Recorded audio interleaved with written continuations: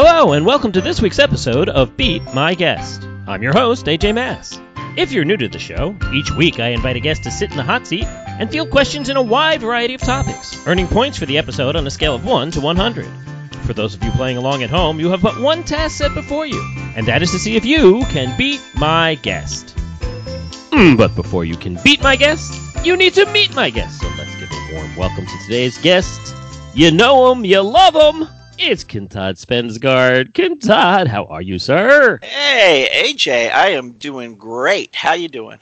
I am doing splendiferously. It is so good to have you back in the seats. Usually I save you for the middle of the season, but it's just not the same without you in the hot seat. Why wait? Why delay my gratification? Why exactly? Why ask why? Try Kentod dry. Exactly. It makes perfect sense to me. Oh boy, it's gonna be one of those. It's always one of those, and that's why we love it so much, sir. How have you been? Oh, I've been good. AJ, I'm a tired man. I'm getting ready to move from my humble abode in Brooklyn and head upstate a bit. Well, usually they say no sleep till Brooklyn. Apparently, for you, it's no sleep till upstate. But yeah. I hope the move goes well. It's a positive move, right? You're not like being incarcerated upstate or something like that. I'll be there for 5 to 25. It's gonna be great. Yes, all is well. Just so this episode doesn't devolve into me giving you instructions on how to form a shiv. Yes. Things like, what posters you want on your walls to dig behind. Let's go over the rules of our game here. As you know, Kentod, there are going to be 4 rounds of 4 questions each. And in each round, I will let you know the categories in order that we'll be using for that round. Before I read each question, you get to lock in how many points you wish each question to be worth. Get it right, you get the points. It is just that simple. And there's also going to be a halftime bonus worth 10 points. At the end of the game, you'll field what we call the confidence question, your last chance to try to improve your final score, but I will explain all of that when we get there. We cannot get there until you waive your right to a trial, and I just sentence you immediately to 4 rounds of trivia. Do you need to consult a lawyer, or are you ready to go? If I need to, I will call Saul, but otherwise I'm good to go. All right, well, you'd better, as they say. Round 1, sir. As you know, the point value is available to you 1, 3, 5, and 7. And here are the categories that we're going to be using for this round. It's going to seem like an old classic round for you here. We're going to kick things off with Around the World. Move along to music. Follow that up with Audio Hodgepodge, which admittedly is a bit of a lifestyle. And we're going to wrap up round 1 with Who Done It? But first things first. Around the world, Kentod, what say ye, 1, 3, 5, or 7? AJ, last time I was on the show, I had a very specific strategy with my bets. One that was hard to decipher, but it did me well. So I'm going to go completely away from that and just try random madness this time around. And I will start with what is not my best category. I'm going to still give it 5 points. 5 points for Around the World. Yeah, the Ponzi scheme you worked on last time. I mean, it was moderately successful. I will grant you that. But we'll see how it goes, throwing caution to the wind, as it were. Here is your 5-point Around the World question. Kentod, in 2018, Garrett Madison led a team of climbers and Sherpas en route to becoming the first American to summit a particular mountain twice. In what country did this take place? He took a bunch of Sherpas, climbed up this mountain, and he did it not once, AJ. My man said, you know what, that was pretty cool, but I'm going to do it again. Yeah, now, mind you, I don't believe it was consecutive. I don't think he got down and turned around and went back up. I do believe there were some months in between, but yes. Oh, that changes the story then. I'm not so impressed. All right, I'm going to say the country that this is in, I don't know, AJ. I don't know. But where do they have Sherpas? They have them in, although is it now become generic? Was Sherpa a cultural... This is the question in my mind. I know you're not going to answer me.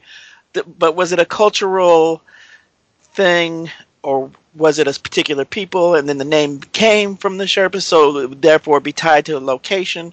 I know you take a Sherpa when you climb Mount Everest, but what country? I don't want to. I think Mount Everest is too easy a call, AJ. I'm gonna say something completely off the wall and say there's plenty of Sherpas in Japan. What? Is he nuts?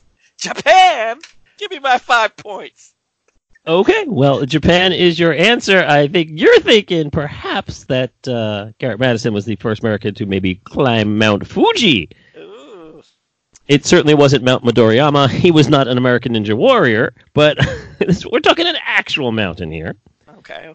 And yes, you are absolutely on the nose with the fact that there was a capital S Sherpa, which referred to the people who predominantly were the people who helped scale Mount Everest, bring people up the mountains. They were very good at that skill. And over time, the capital S Sherpa became lowercase s Sherpa and was no longer restricted to capital S Sherpas. So your Sherpa might be a Sherpa, or your Sherpa might not be a Sherpa. Right. Your mileage may vary, and your mileage may vary depending on whether or not you have a capital S Sherpa or a generic lowercase s Sherpa, because they're probably not as good. But anyway, none of that really matters. Yes, Sherpas, normally capital S, Everest, lowercase s, anywhere. We're not talking about any generic mountain. We are talking about one of the big ones. This one is the K2. K2? No, not that. K2, and that is in, not Japan. No, not Japan. Pakistan. Pakistan. We're looking for Pakistan. Sorry, cannot give you the points. But I like the way your mind is warming up. Yeah. That's why we talk it out. We don't just blurty out an answer. We talk about it, and I think the juices are starting to flow. In fact, I think you get a little something leaking out your ear there. You want to? Oh, let me get that. Hold on. I'm happy with that. I learned something, and there we go. That's what it's all about for me. Well, for most people, it's the hokey pokey, but sure. Speaking of hokey pokey, which you might want to sing, let's move on to music. Music, 1, 3, or 7. I'm going to music. I'm usually a bit stronger, and so I'm going to go 1. I love the confidence or lack thereof in this case. No. This is if your name was Mary, you'd be saying it twice, Mr. Quite Contrary. Let's see how it works here. Music for 1 point. Good luck. Here's your question. Kintan, an eternally bizarre electronic band formed by Bill Drummond and Jimmy Cauty in 1987 had a few top 10 hits before announcing in 1992 that they had left the business following an award show appearance where they fired blanks from an automatic machine gun over the heads of a stunned audience. Who was this? Wow. This sounds very familiar. It didn't until you got to the award show part. And what kind of music award shows did we have? We had the Grammys, we had the American Music Awards, and I believe we probably had the MTV Awards at that point by the 90s, early 90s. And it sounds so very familiar, but it's not coming to me right away. I'm going to try to think if there might be any connection to any previous questions one may have asked. Well, one I have asked. Yes, to the one question, which I had, and the answer was Pakistan. And we were talking about K2. We were talking about somebody named, what was it, Billy Madison? That's not it. They're all going to laugh at you! Garrett Madison. Garrett Madison. None of these things are helping me. Climbing up the mountain. Making a connection. K2 twice. I'm going to do... I don't know, but I don't want to tap out. Sounded like some crazy... All right. I don't know. I'm gonna say, just for the sake of saying an answer, even though I know it's incorrect, because I believe these people are still together, but I'm gonna say Insane Clown Posse. Insane Clown Posse is your answer. Yes. No, I do believe that capital J Juggalo is different from lowercase j Juggalo. That joke was too dope. There are a bunch of ways to approach this. I mean, certainly if you've heard of the incident, it's unmistakable that very, very few bands have had the audacity to perform at an award show. And this particular award show was actually the Brit Awards over there in the UK, across the pond. They did an extreme death metal version of one of their songs, and at the end, fired an automatic machine gun filled with blanks over the heads of the crowd, and had like one of those Elvis has left the building announcements at the end, but they said the name of their band have left the business, and they did indeed stay out of the business until a few years back when they actually finally got back together. I never knew that this was actually technically only two people, because their introduction to the United States, they had a bazillion people, or so it seemed. They sang songs with Tammy Wynette. I said this was an eternally bizarre band. Their big hit was 3 a.m. Eternal. The KLF. KLF's gonna rock ya. Ancients of Moo Moo. Okay. No, it's not coming to me. I vaguely remember that, but I don't remember. I wasn't even in the right ballpark. Well, that's why 1 point was probably a very wise wager. Thank you, sir. I have strategy in mind. Exactly. Strategy. All right, Mr. Strategy. Audio Hodgepodge is next. We've got 3 points. We've got 7 points. I encourage you to choose wisely. Let's go. Let's put our 7 here in the Audio Hodgepodge. Why not? All right, why not? Let's put a little bit of confidence in our ears, even though you still have a little liquid leaking out of them there. I can't believe that's going to be the running gag this show, but we'll go with it. Yeah, sure, why not?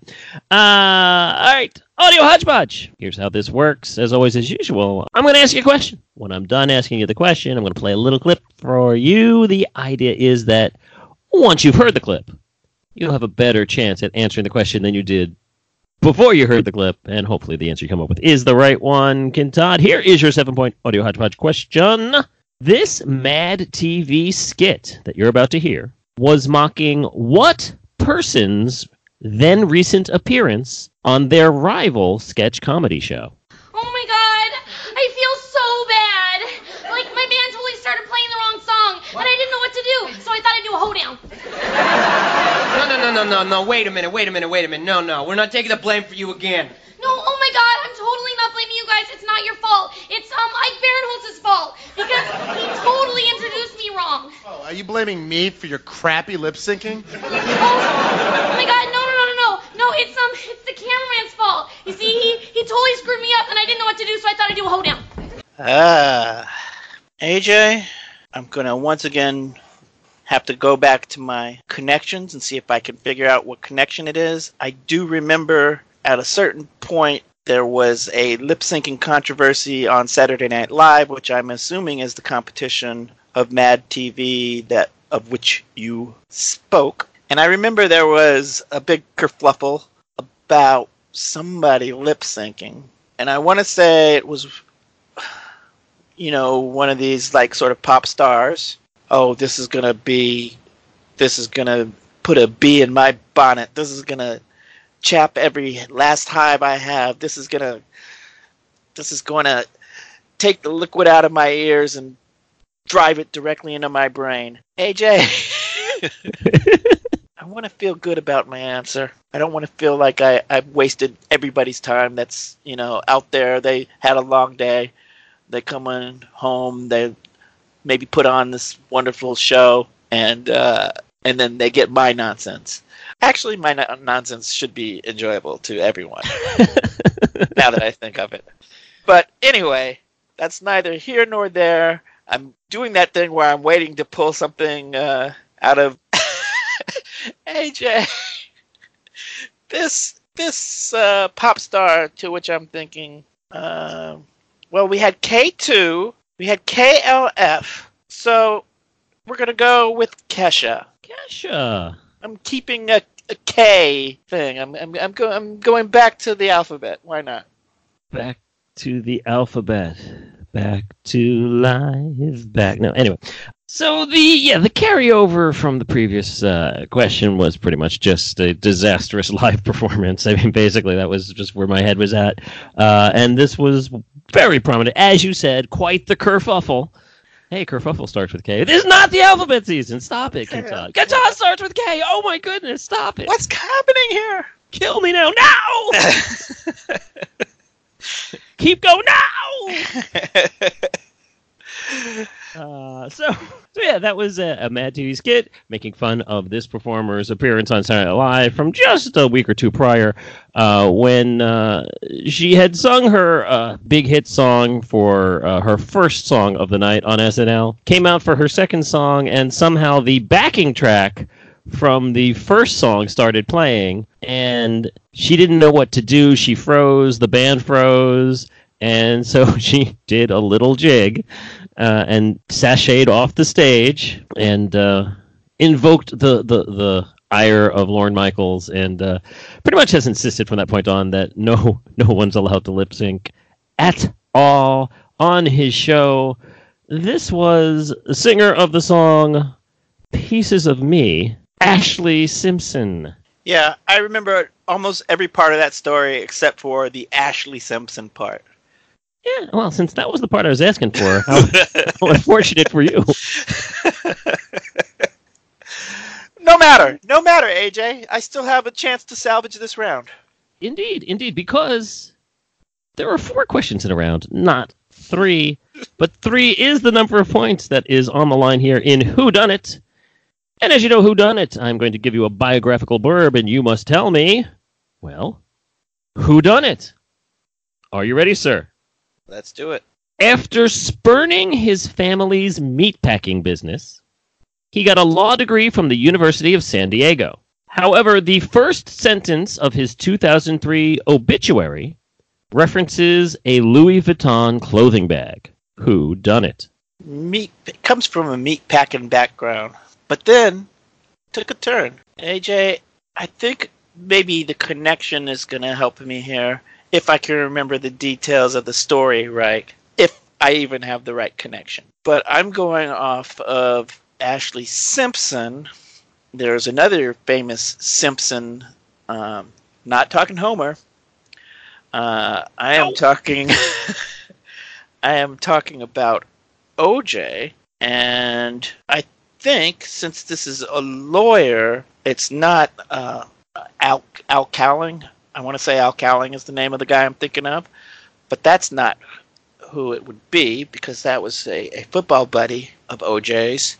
But I'm thinking that we're talking about either... See, OJ had a lot of lawyers, okay? And I'm going to pick the wrong one because I just know it. And it might not even be the answer at all. But I'm thinking it's an OJ lawyer, and I don't remember the order of deaths between Senors Cochran, Senors Kardashian, and the other guy. Watch it be the other guy whose name isn't coming to my head. So I'm gonna say, I'm gonna say it was I'm just gonna give you the last name Kardashian and call it 3 points. It's Kardashian. It is Kardashian, say you. So someone has a huge life, does a lot of things in their life, gets a law degree, raises a family, kind to children, I'm sure. Okay. And their obituary when they die, the first sentence is, he carried a Louis Vuitton clothing bag out of OJ's house. After being called by his old friend. Yes, his old friend Uncle Juice called upon Robert Kardashian to help him out of a sticky situation. 3 points for you. Well done indeed. Yes. Well done keeping up with that answer. But that was another K. As it turns out. It was indeed another K. Every kiss begins with K, and every... But not every round you've been in ends with points, and this one did, so well done, sir. 3 points. Oh, wow. Stick the knife in, man. Which Again also with- starts with, yeah. Again with the Shiv. I said I wasn't going to talk about the Shiv. Are you sure you're not going away upstate? And anyway, 3 points out of a possible 16. Kudos for that one. Well done indeed. Yes, the other lawyers, Barry Scheck and F. Lee Bailey, he had like a cavalcade of attorneys there, and heck, one of these days we might just be able to track down the real killers. Yeah, maybe. Keep hope alive. Yeah, that's going to be real tough. Kintad. Round 2. Point values available to you are going to increase to 2, 4, 6, and 8. And Kintad, here are the 4 categories we're going to be dealing with today. Kicking things off with the sorting hat, following up with television. Then we're going to move along to I Deafen Grandma. And we're going to wrap up round 2 and the first half with Fungo. But first things are first. Kintad, the sorting hat awaits. 2, 4, 6, or 8. I've been listening to the season so far. I'm also getting older, so I forget what... Would you like me to explain what the sorting Can you hat is? explain what the sorting hat is? That is one of our new categories for this season. The sorting hat. I am going to give you 3 items, and you are going to have to sort those items by some sort of metric that I will give you, be it largest to smallest, oldest to youngest, newest to oldest, whatever the metric is. I'll, of course, tell you the metric before you have to answer, but not before you have to tell me 2, 4, 6, or 8. AJ, for the sorting hat, as it is my first attempt at a newbie, I'm going to give this the 2... no. I'm going to give this 4 points. 4 points. I don't know what happened to Kintad there, but I believe he might have sat on the sorting hat. It started a Slytherin, and he was disturbed. Kintad, for your 4-point sorting hat question, I'm going to need for you to sort for me these 3 marriages from longest lasting to shortest lasting. Marriage A, Elizabeth Moss and Fred Armisen. Marriage B, Kim Kardashian and Chris Humphries. Marriage C, Pamela Anderson and Kid Rock. Longest marriage to shortest marriage. Huh. I don't think I ever heard that Elizabeth Moss married Fred Armisen. Never even heard that one. I never even heard that they were dating or thinking about it. Although it might have been one of those, we met for 3 weeks and then it was love and then we just got married in Vegas and then, when we got home, we said, what the hell? Or it could have been some long love that they shared. And they didn't really broadcast it that much because I never heard it. And I hear everything, AJ. I'm going to just throw out a guess here and see what happens because I have no clue. We're going to start with the longest, correct? Correct. So the longest, I'm going to say, believe it or not, was Kim and Chris Humphries. And then the second longest, I think, was Pam and Kid Rock. And I'm going to say Elizabeth and Fred Armisen was like the quickie of the 3 quickies, and they were all quickies. Don't get me wrong, but I think my answer would be B, C, and then A. All right, B, C, and A. Kim, Pamela, and Elizabeth in that order. So all 3 of these marriages were less than a year in duration. They're amongst the shorter of the, hey, we know who both these people are, and oh my goodness, I didn't even know they're about. It's over, never mind. Can I get my gift back? Yeah, exactly. Yes. So infamously, I think Kim Kardashian and Chris Humphries, for those people who were keeping up with the Kardashians, knew all about the short nature of their time together. Their marriage lasted a whopping 72 days from start to finish. Ended just in time for sweeps, I believe. Pamela Anderson and Kid Rock. hardly even remember that celebrity coupling, and yet, I kind of do remember it. That lasted 122 days. Believe it or not, the one that nobody's ever heard of, Fred Armisen and Elizabeth Moss, actually came close to the year, 312 days before they realized the folly of their ways. Correct order was A, C, B, Elizabeth Moss, Pamela Anderson, Kim Kardashian, being the shortest of the three. Incidentally, I just at the last Emmy Awards saw Fred Armisen sitting next to Natasha Lyonne of Russian Doll, and was like, oh, do they know each other? Apparently they've been dating for like 6 years. No idea. That Fred Armisen is like a chameleon and a very ninja-like predator of women. No. Oh, wow. He's a ninja. He's a love ninja. Well, I'm surprised he didn't have a character on Saturday Night Live, the love ninja, is what I'm saying. well, I it was a shot in the dark for that one. It's okay. It's okay. It's okay. You know, 3 letters can only be so many combinations, and yet... And yet I got everyone wrong. Everyone. Huzzah! Well, we're going to move along to television. I think you know a little bit about television, but do you know the question I'm going to ask? Well, of course not. That would be cheating. 2 points, 6 points, or 8 points? AJ, I love television. That is my category. I am going to go with 8 points. You thought something else. I thought you were going to be contrarian again, but apparently your garden has grown, and so have your balls. You've been visiting the Love Ninja, haven't you? Yes. Here is your 8-point television question. Although she has earned a ton of recent accolades for her work on The Handmaid's Tale, Elizabeth Moss won her first Golden Globe for what TV drama series where she played a New Zealand-based detective? Have you gone comfortably numb? Because your lips move, but I don't hear what you're saying. I'm upset. I was so confident. I was so secure. I was dry and secure. Well, you didn't raise your hand. I did not.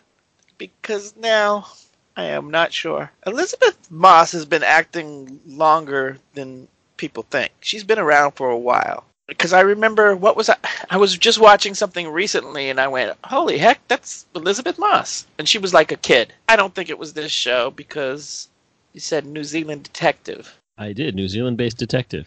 New Zealand-based detective. So I don't think it's the show I was watching, which I can't even remember what that was anyway. Even though it was a New Zealand-based detective, I wonder if this was like a BBC show. She seems like someone who would have done something for the BBC. But I don't think she was on anything like Broadchurch or anything like that I can recall. She was on Mad Men, but I don't remember her being a detective nor from New Zealand on that show.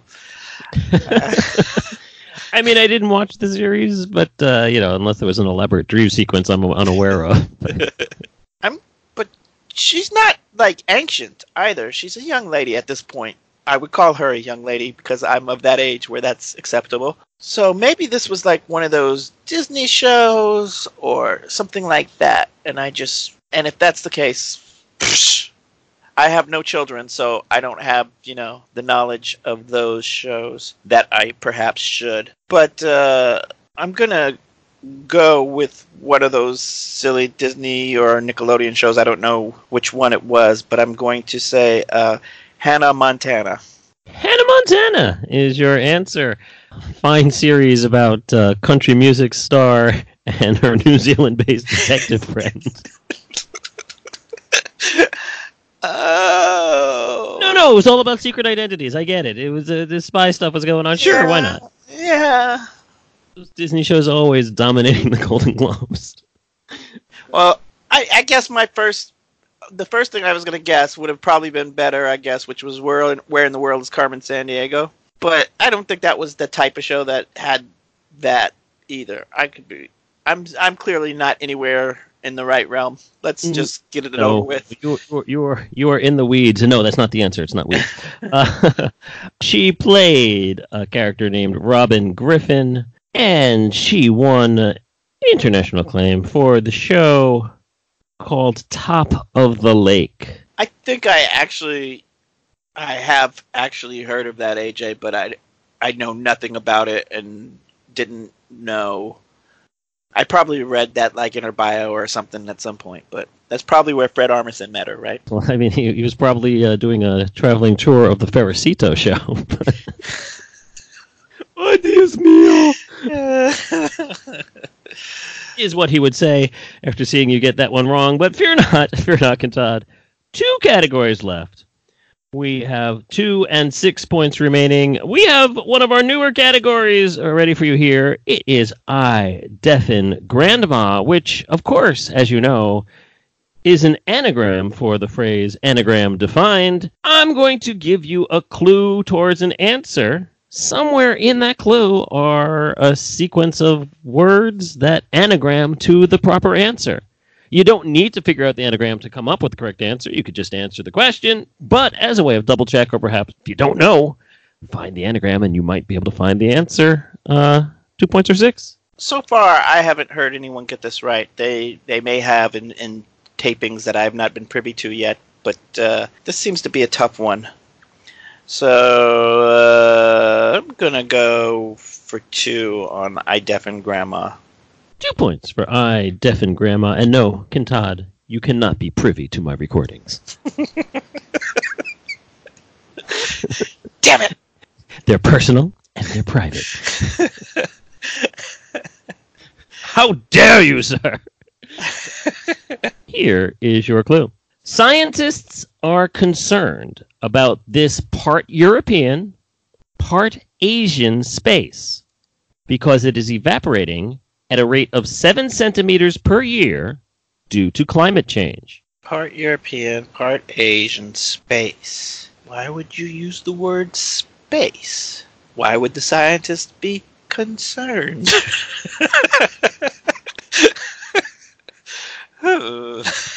I don't know, AJ. I don't even have a clue here, and I don't even know which parts of the word that I'm trying to put into an anagram.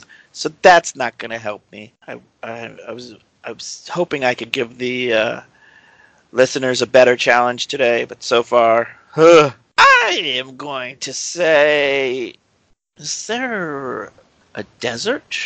Geography is a bad subject for me. Science is a bad subject for me. You know, all them smart people categories is a bad subject for me. I'm selling myself short, AJ. I'm supposed to say positive things about myself and speak that truth. Speak that truth into being, into reality. What's the name of the place I'm trying to think of? Come on, AJ. The name is, I don't know. I'm going to say the Pyrenees. I don't even have those letters. Okay, it doesn't matter. I don't know. The Pyrenees. The Pyrenees is your answer. I mean, you know, if you really don't know how to spell Pyrenees, I suppose European could. So, the previous question was top of the lake. We are talking about something evaporating, so we were dealing with some form of water. This is a body of water that is part European and part Asian. It is an anagram of the words Asian space. It is the Caspian Sea. Yeah, it was there for me. It was there. It was staring you right in the face, although jumbled up a little bit and mixed up, and just like you. Oh, yeah. I appreciate that question. I really do. Yeah, let me just put that in the plus ledger. Check. Fungo, sir. Our final question in the first half. Fungo, 6 points. As you know, Fungo, 3 disparate clues, each alike in dignity, all pointing towards the same singular answer. Here is your 6-point Fungo. Clue number 1. Title item from a Lewis-penned Flight of Fancy. Clue number 2. Frog Stomp group fronted by Daniel Johns. Clue number 3. Genghis Khan-inspired nickname for Old Sparky. I can see the album cover to Frog Stomp. I believe this was like a kids band, like not kids band, but like a group of teenage boys, but not like a boy band. They were like kind of rocking. And I believe I now have it because I remembered the name of the group, and I also remembered the name of a certain book in the Chronicles of Narnia and I believe that is the Lewis Penn Flight of Fancy, to which we refer. It makes sense that this would be Old Sparky, which I believe is the electric chair, maybe, and so this could very well be another nickname for that. AJ, I'm going to say the answer is Silver Chair. Silver Chair. Silver Chair is your answer. I mean, it's certainly conceivable that the answer could be Wardrobe. I suppose the answer could be Dawn Trader. It could even be Nephew, I suppose, if you want to stretch it to a nephew being an item, perhaps. But yeah, you are absolutely correct, sir. The Silver Chair, one of the books in the Chronicles of Narnia. Frog Stomp, that was the album. Daniel Johns was the frontman. He did leave the group at some point before its ultimate demise, although they might even still be around. I just know Daniel Johns is no longer part of the equation there. And yeah, Genghis Khan used to handle executions by sitting someone down and pouring molten silver over them. So you did not want to sit in the silver chair. Well done, you got it all. 6 points. Yeah. Huzzah! Huzzee! That's 2 consecutive rounds now where you went no, aha! Yes. I sense a pattern. Let's do better, though. Well, we can flip it on its head in the second half and go aha, oh. We could, or we could just get everything right from here on out. Oh, come on, let's not get cocky. Let's just stay grounded in reality a little bit here. I mean, come on, man. Just because it hasn't happened doesn't mean it can't. Al Michaels over here in my hot seat, folks. He believes in miracles. 6 points in that round. I'm going to add those 6 to the 3 you had coming into the round.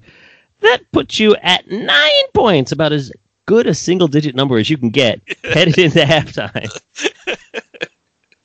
But, Todd, you have a chance now to greatly increase your score. And it is our halftime bonus. Here is how the halftime bonus works. I am going to give you the title of a top 10 list. You are going to ponder which answer, one and only one answer you're going to give me, to one of the items on that top 10 list. If you give me the number 1 answer, you will get 1 point. Give me the number 2 answer, you get 2 points. If you give me the number 10 answer, 10 points. That's what we're looking for, but be careful. For if you give me an answer that is not in the top 10, you get a goose egg. So there's a little bit of a risk-reward here. How confident are you? Where are you in the guesses? You know how the drill works here. Are you ready for your category, sir? Oh, yeah. Hit me. Ponder for me and come up with your answer. The top 10 United States with the most executions since 1976. Take a little bit of time to think about your answer, and we'll be back to hear your answer after the break.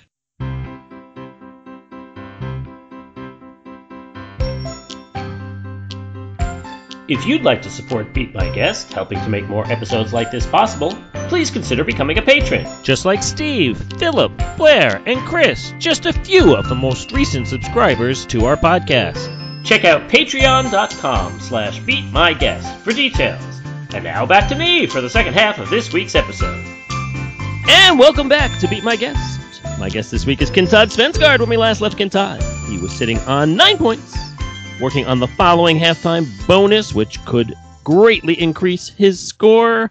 The top 10 states with the most executions since 1976. Whenever you're ready, Kentod. This is a tough one, AJ, for me, because there is one state that I know leads the pack.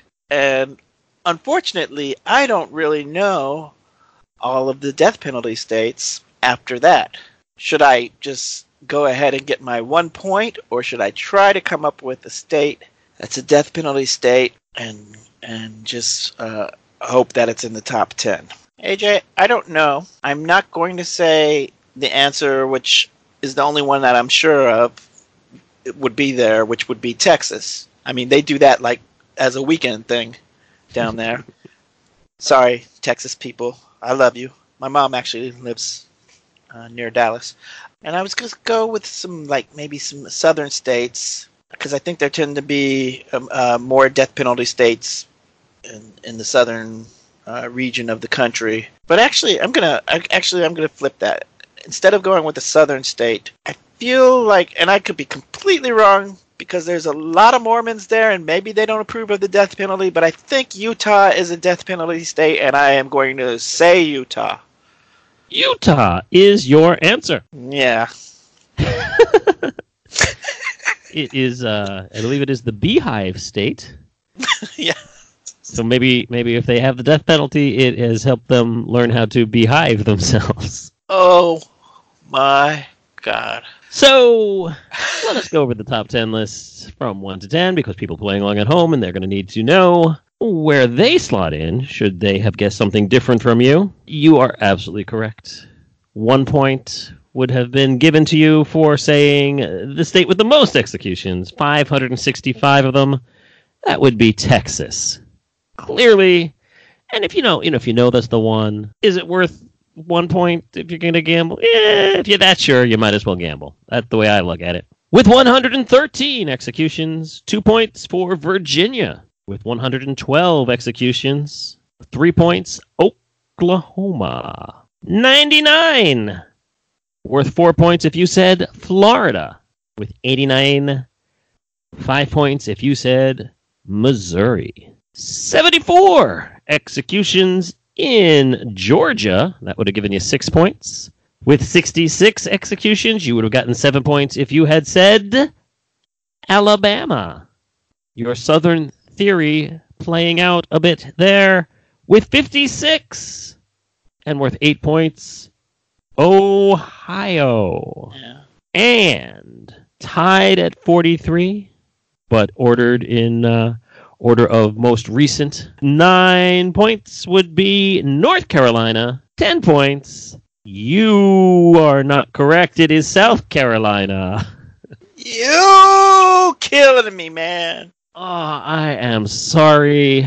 20% of the states on the list, and you just fell short. Oh, well, I took a shot. I took a gamble. You did. It unfortunately did not pay off, but hey, all of you out there listening at home, hopefully you got some points on that, and maybe you've moved ahead of Mr. Cantata at this point, but plenty of points left. I'm sensing that this might have inspired you, focused you a little more, and let's see if you can do it!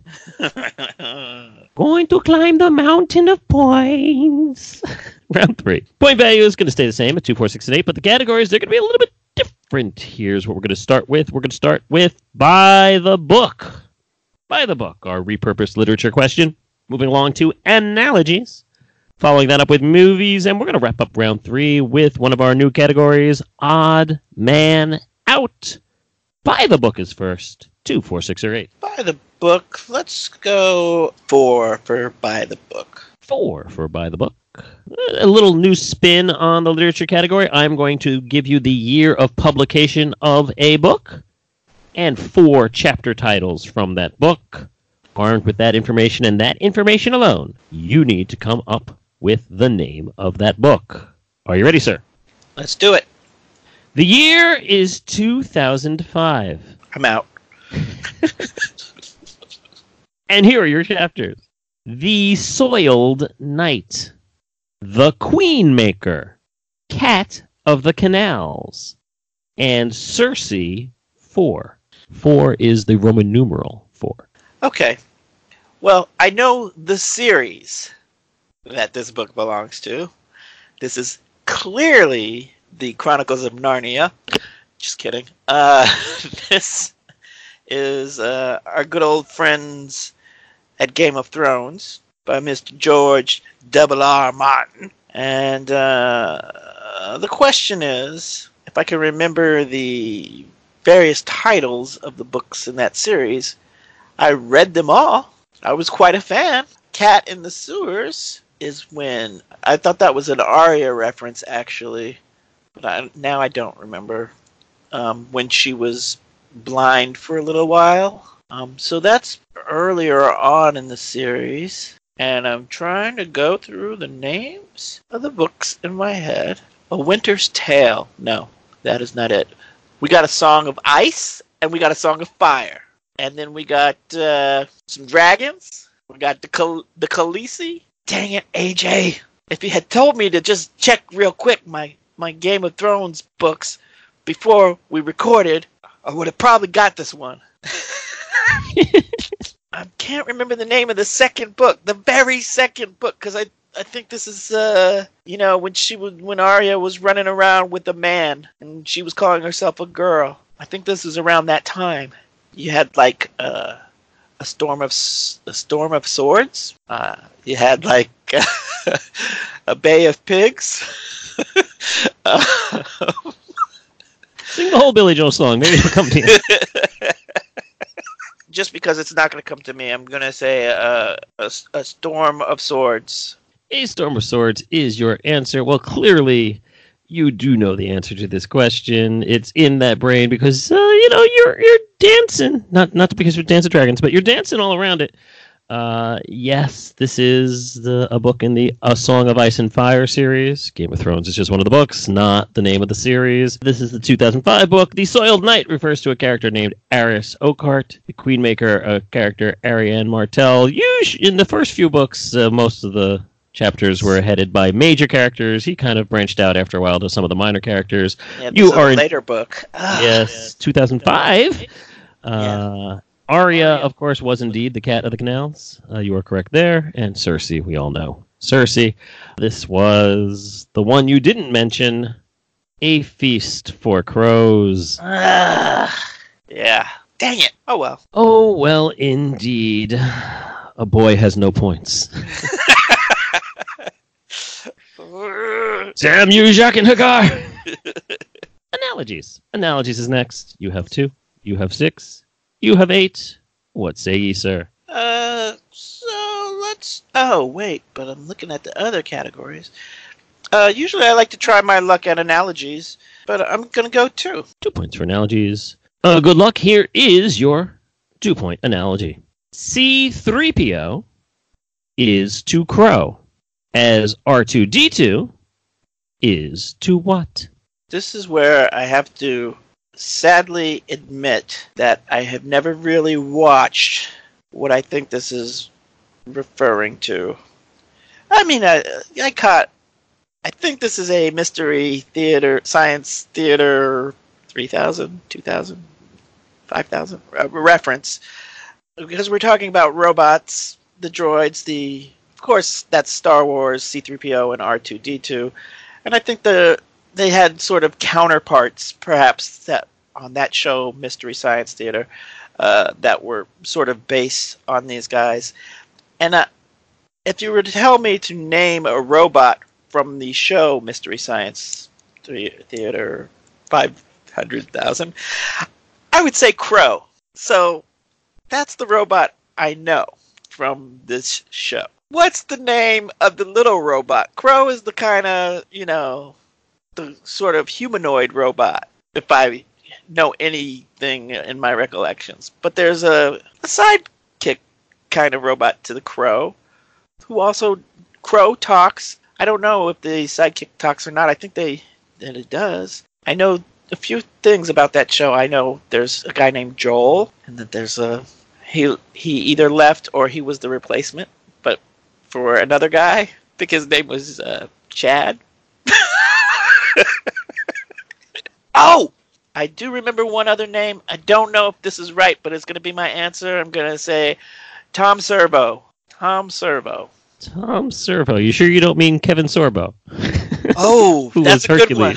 Hercules. That's a good one, AJ. I like nothing more than to listen to my old Outcast songs with Big Boy and Andre 5000. It's Mystery Science Theater 3000. Okay, yes. It's the show. Hey, Tom Servo is the correct answer. Well done. You get the points. Good job there. Yeah, they when they originally made the pilot, Crow T-Robot was, and is still to this day, gold and kind of C-3PO inspired.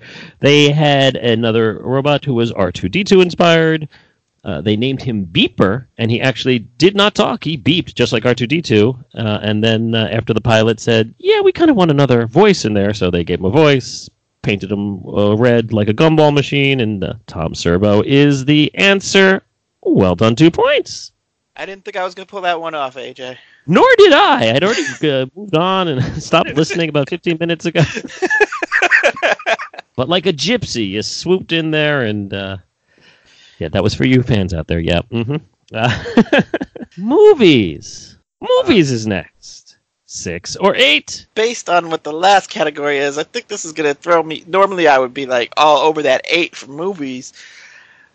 But if this is going to be one of those rando movies from that show, maybe that's gonna be, you know, an only in Floridian level question that I'm not gonna get. So even though I'm not 100% confident in the last category, which is a new one, I'm going to go 6 on movies. 6 points on movies. All right. Good luck to you, sir. Here is your 6-point movies question. Peter Graves appeared in 5 movies that were given the MST3K treatment over the years. But one of his intentionally funny roles was that of what character in the Airplane movies? Oh, okay. Wow. I really thought you were going to burn me on one of those old movie titles that I would have had no idea. Peter Graves, I'm trying to remember how they did it.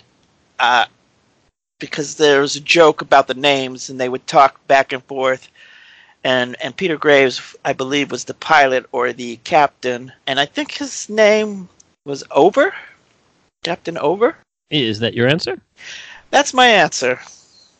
Captain Over is your answer.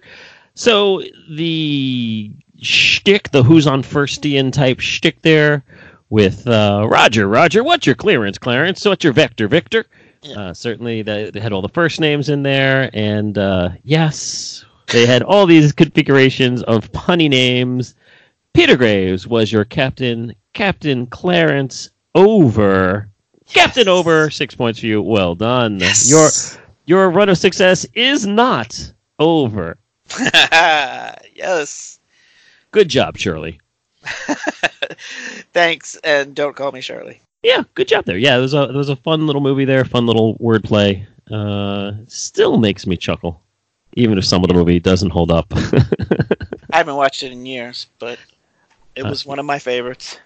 Indeed. Well, one question left in round 3. You are rocking a 2-question streak here. Let's see if we can complete the prophecy and get you that 3 right, 1 wrong in this round. Odd man out. It's going to be worth 8 points to you. I am going to give you 4 items, 4 names, 4 things. You must tell me which of the 4 is the odd man out. Here is your odd man out. Gary Talent, Nils Lofgren, Steven Van Zandt, Tony Sirico. Which one is odd man out? Okay. AJ, I believe these are musicians. But figuring out which is the odd man out is going to be tough for me because I don't really know. Like, I recognize the name Nils Lofgren and I recognize the name Steven Van Zandt. I think we might be talking about Leonard Skinner with Steven Van Zandt. I don't know if all these guys were Leonard Skinner. Perhaps one was not, or if some of these musicians died tragically, because I believe that's what happened to Leonard Skinner. If I have the right person there with Steven Van Zandt, I could be wrong. I'm just going off of vague details in my mind. I'm trying to see a connection, but I'm thinking maybe it's just that Gary's last name was Talent. But then what would the other names be? I'm going to go off the assumption that all of these people are dead. Except for one. And so the odd man out is the one who's still rocking with us today, AJ. That's my theory, and I'm standing by it no matter what the results. And I'm going to say that Nils Lofgren is I've heard of him, and I think he's still rocking the double bass.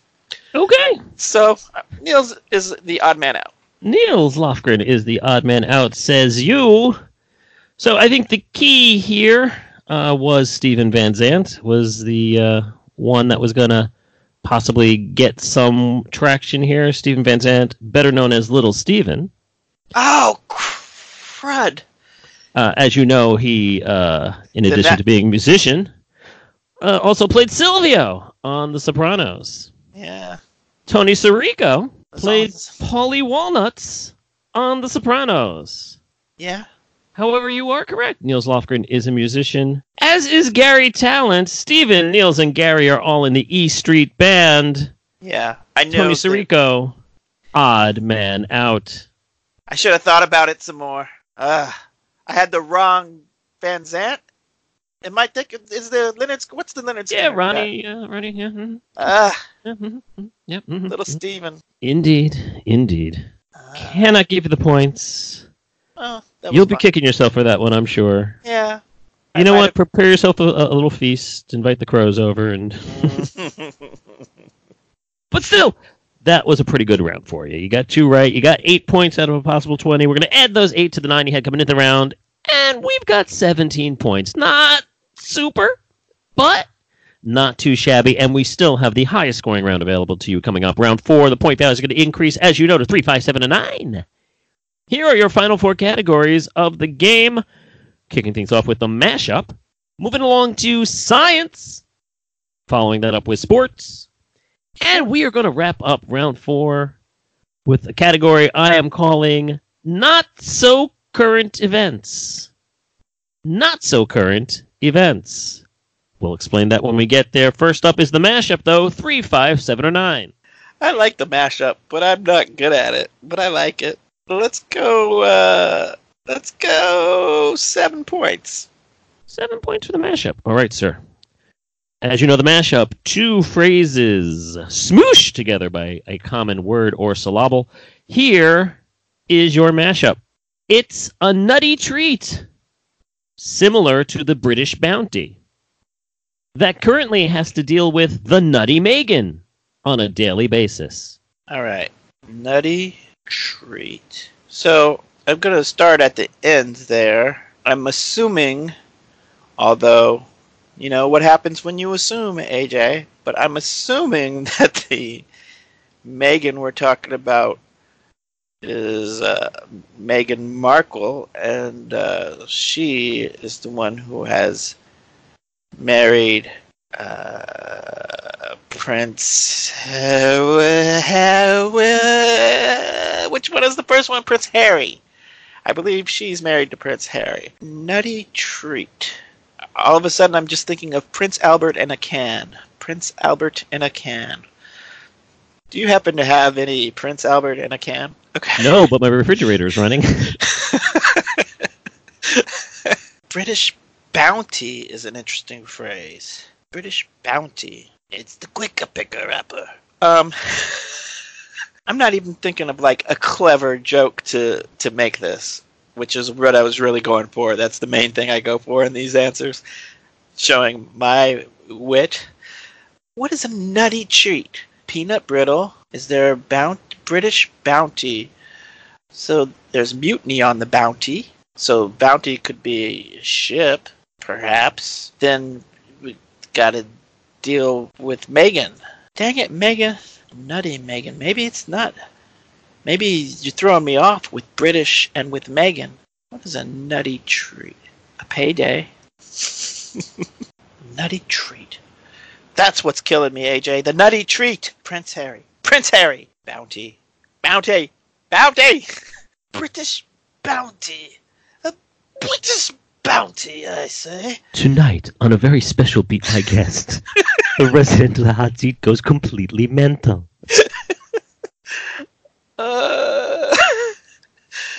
Yeah. I'm dying. I'm really dying here. AJ, okay. I'm just going to say something that makes no sense whatsoever because I've spent 5 hours trying to figure out what this should be. I'm going to say Turkish Delight Prince Harry. God. I mean, if I just blurted out "you're right" now, you would probably have a heart attack and die. All right, let me put you out of misery. No, you were getting close to figuring out what the nutty treat was. I think he did get hung up on the whole Megan half of it. There is a candy bar in Britain called a Bounty. That's their British Bounty, refers to a candy bar, a nutty treat. You were saying Payday. You were talking about certain candy bars. Mounds do not have nuts. But Almond Joy. Almond Joy have nuts, and every day on The View, she has to deal with Meghan McCain, that nutty Megan, Joy Behar. We were looking for Almond Joy Behar. You know, I knew I was letting the British and the Meghan throw me down the wrong road, and I just kept following it anyway. Indeed, you were no Miss Marple, as you dwelt on Miss Markle. Cannot give you the 7 points, but I can tell you the next question is, of course, one of your favorite categories. Science? Science. Oh, 3, 5, or 9. Yeah, let's go 5. Why not? Why not, indeed? 5 points for science. Good luck, sir. Here is your 5-point science question. Technically speaking, almonds are not nuts, but rather an indehiscent fruit, known more commonly by what 5-letter term? An indehiscent fruit? That's a science word. Indehiscent? Can we spell indehiscent? Maybe I can... That would be INDEHISCENT.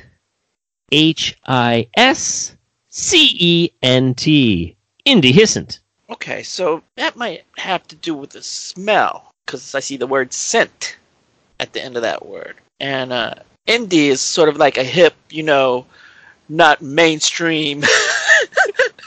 So it's like sort of a hipster smell. A well-known fruit that has a hipster smell is clearly what indehiscent is. So now that I've narrowed that down. Native to the East Village of New York. Yes. But I got to come up with the 5-letter word that these almonds are better known as. And unfortunately, legume ain't it. They make almond paste, right? They make almond milk. And it's a fruit. An indehiscent fruit. What would that smell like? That's a fruit that smells like a hipster. No, that smells like kind of lemony or vanilla-y, which is better known as a savory. No, dang it! I don't know why I'm trying so hard on a science question. This is not my category. I wonder what some other indehiscent fruits are. So I'm at the point where I'm like, it's pears. Almonds are pears. 5-letter word that is a fruity word. It's something that it has to do with the smell. I could be wrong about that, because incandescent is not about. Man, AJ, why are you doing this to me? You're making me look stupid, AJ. Interesting grasp of cause and effect you have. AJ, these are what are commonly known as, I don't know, I'm going to say zests. They're commonly known as zests. Oh, so common. Well, let's start by getting the big science word out of the way. Indehiscent has nothing to do with odor, as you figured out later on in your musings, I think. No, it refers to the fact that it does not split open in order to release its seeds, and rather stays in its contained little nut-like shell. That means it's indehiscent. Peaches and apricots are also considered to be indehiscent, and collectively, items of this nature are, if you have an almond, if you have a peach, if you have an apricot, you are holding a drupe. D-R-U-P-E, a drupe. AJ? Yes, sir. I learned a new word today. Yes, indeed. Droop doggy dog. Watch as my shoulders droop. There you go. Unfortunately, cannot give you the points there. But we have 2 questions left. We have the high and the low. We have the 3 and the 9. And sports is up next, sir. What say ye for sports? I have no clue what the last category is. because I believe it's a new one. So better play it safe than sorry. I'm going to go with 3 for sports. Not sure exactly how that's playing it safe, but sure. 3 points for sports. Good luck, sir. Here is your question. For 14 years, he was the broadcasting partner of Harry Carey, and currently he works for the Chicago White Sox. He also won the American League Cy Young Award in 1980, going 25-7 for the Baltimore Orioles. Who is he? I do not know. I'm going to take a guess of somebody I think was a big-time Orioles pitcher around that time. So this is total guess. I'm going to go with, even though I don't think this is the right answer, I'm going to go with Jim Palmer. Jim Palmer is your answer. You certainly nailed the Baltimore Orioles. That's the right time period. Jim Palmer, indeed. Member of that team, member of that staff. Scotty McGregor, another pitcher of that era there. Unfortunately, neither is the correct answer. Harry Carey often was mocked, and people would do impressions of him, and he would always be talking to his partner in crime there in the booth. Hey, Stoney, I gotta tell you this. Stoney is a pitcher by the name of Steve Stone. The link from the previous question is that another phrase for droop is stone fruit. I could not tell you that because then you would have just said stone, and it would have been a very easy last name guess. Didn't want to have to make you guess the first name here, so I left it out, but now our lives are complete. Yeah, that's fair. I'm not as up on Harry Carey as I perhaps should be. Well, you're talking about the announcer, not the Japanese act of self-immolation, yes, right? I am, of course. Well, at this point. Yeah, that's kind of what I mean. I'm just surprised you didn't say Kesha for the 500 answer. All right, one question left in round 4. It is going to be worth 9 points, the highest scoring question of the game. And, of course, you saved that 9 for a category I'm sure you're very confident in. You don't even know what it means. Not so current events. Here's how this is going to work. I'm going to ask you a question that was current events about 1 year ago. So it's not a current event exactly, but it was. So you will have heard of the answer. It's just a question of whether or not you can recall it, even though it might sound eerily similar to a question from today. For 9 points, here is your question. In October of 2018, Republicans invited senators into a secure room to view a top-secret report from the FBI based upon accusations provided by who? So I think there's a trap answer. It's a trap! Is that the Mueller report? Mueller report? AJ, I'm just a waste of a man right now. Think it out. A year ago, October 2018. Yeah. How many, secret Congress, how many, bad report, how many controversies? There's been a billion and a half in the last... All right. Okay. So I should be able to work it out. I'm having a hell of a day, AJ, and bit of foreshadowing based on what I gave you as my 3 choices. I don't think I'm going to go much higher. Let's see. I don't know. I'm going to say Barr. Barr is your answer, which, of course, by just going with the last name, you're giving yourself a little immunization against the fact that it could have been Roseanne Barr, I suppose. Exactly. It's not Roseanne Barr. But so, although if we ask the question about current events, the correct answer would be something in the form of whistleblower, because that's what's going on today. It's a very similar thing when a certain Supreme Court nomination process was in effect for Mr. Brett Kavanaugh, and senators were invited into a secure room to read a top-secret report. Accusations provided by Christine Blasey Ford. Yeah, I remember that. 1 year. 1 year. A lot happens, and a lot doesn't happen in 1 year. One less question to answer. Well, there's one question more. You didn't get any points in that round. Yeah. Hang on, I have to do some math. Here. 7 18. Gonna carry 17. Still at 17 here as we head into the confidence question. But, Kentad, it is your last chance to try and improve your final score. Only one question is before you. This here confidence question. Only one answer is required. I will give you the category, and you must wager between 1 and 10 points. Get it right, and I will add it to your score, and happily so. But if you get it wrong, Kentad, if you get it wrong, not only will you lose those precious points, my friend, but you will have to stay in that chair until you figure out exactly what the heck you were coming up with as a possible answer for that mashup. You could be there a while. No, I don't know. Hey, Kentad, as with all my hot seat guests, I have asked you to provide me with 3 potential categories for me to choose from here in the confidence question. Normally, this is where I say you have graciously done so, and I have deviously selected, but Kentad tried to be a bit of a Weisenheimer, folks, saying that he was in such a state of nostalgia for the alphabet season that he gave me R, S, and T as his 3 categories. Just a word to the wise out there. Don't do that. And but so unwise.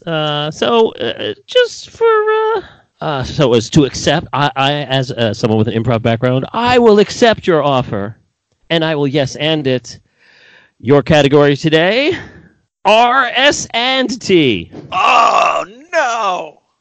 All rolled up into one. How confident are you in that category, sir? Between 1 and 10 points. AJ, I always say go big or go home. I'm already at my home, so I'm not going big. I was so proud of myself for coming up with these category suggestions. Thought I was being funny. So you know what? I'll still make it a little fun, a little fun for the people out there. But I want to stay in double digits, whatever I do, so we'll go with 7. 7 points. Of course, 7 points means he's not going to end up on a lost number, but that's okay. Don't, no reason not to make me angry even more. I'm already angry. So. No, it is your right, and I am fully still behind you, my friend. I hope you get this one correct for 7 points. Here is your confidence question, again, in a category encompassing all 3 of your alphabet letters that you gave me, R, S, and T. Keep in mind that this has to do with the question and not the answer. The answer can have any letter in it. I thought I was done giving that clarification, but apparently not. Kentad, in 1973, a company called Tactical Studies Rules, or TSR, released a board game called Cavaliers and Roundheads about the English Civil War. They released this game in order to try and raise enough money to do what? Well, if my recollection is right, TSR was the original name of the company that eventually turned into Wizards of the Coast and brought us Dungeons and Dragons. So I don't know too much about TSR as a company before that, before Dungeons and Dragons. So I don't know if they had like one other big game before they went down that road. But the name certainly lends itself to them being a producer of like strategy games. So there may have been some big title before, but I'm not going to play around. I'll just say that so they could produce the game that was Dungeons and Dragons. All right. To produce the game that would be known as Dungeons and Dragons is your answer. So in 1973... guy by the name of Gary, along with his partner Don, they really, really wanted to publish this book that they'd been working on, and they raised some capital to produce a board game. Gary had some experience working for Avalon Hill, which was a huge board game company in the 70s. It's called Cavaliers and Roundheads. It was about the English Civil War, and had they waited for that game to actually make enough money for them to proceed with their plans. They might never have gotten there, but they did find another investor along the way. And so, working out of his basement, Gary Gygax was able to produce the first run of the rulebook for Dungeons and Dragons. 7 points for you. Well done. Hey! Excellent. Yes. So I'm going to add those 7 points to the 17 you had coming in, and you, my friend, finish off the game with a much more respectable 24 points. Sir, how are you feeling now that all that pressure is off of your droopy shoulders? Oh, AJ, that was a tough game. At least for me, I'm sure a lot of your superstars that are out there will definitely beat your guest this time. But there's probably just as many out there that are like me and probably scored around the same, or even less. Who knows? I hope everybody has fun with it. I had a great time, as per use. Yeah, way to be committal there with the with the answer. Hey, how'd you do? Well, pretty good, or not too bad. Actually, awful. But maybe better than most. But yeah. It was almost like watching Statler and Waldorf. Bravo! Oh, well, wasn't bad, wasn't good. It was awful. Boo! Always a run of the gamut of emotions when I have you on the hot seat. Is there anything that you would like to pimp, plug, or otherwise shout out to before I ask you to leave once again the comfort of the hot seat? Not at this point, except for I don't know. I'm sure I've shouted out my lovely wife Gloria, but I will shout her out again. She's putting up with me as we go through this move, so she definitely deserves a shout out. And if you think I'm a nice guy, maybe follow me on Twitter at @black_Viking. Indeed. Well, Kentad, thank you so much as always for being a good sport. Now get out of my hot seat. Thank you. No, really, thank you for taking part. Thank you all for listening. We will be back next week with another exciting new episode of Beat My Guest. But until then, take care and bye-bye. Did you beat our guest, or did our guest beat you? Tell us all about it on Twitter at BMGPod. Also, please review and rate us on iTunes. And if you like what you've heard, spread the word. This has absolutely not been a Mark Goodson, Bill Todman production.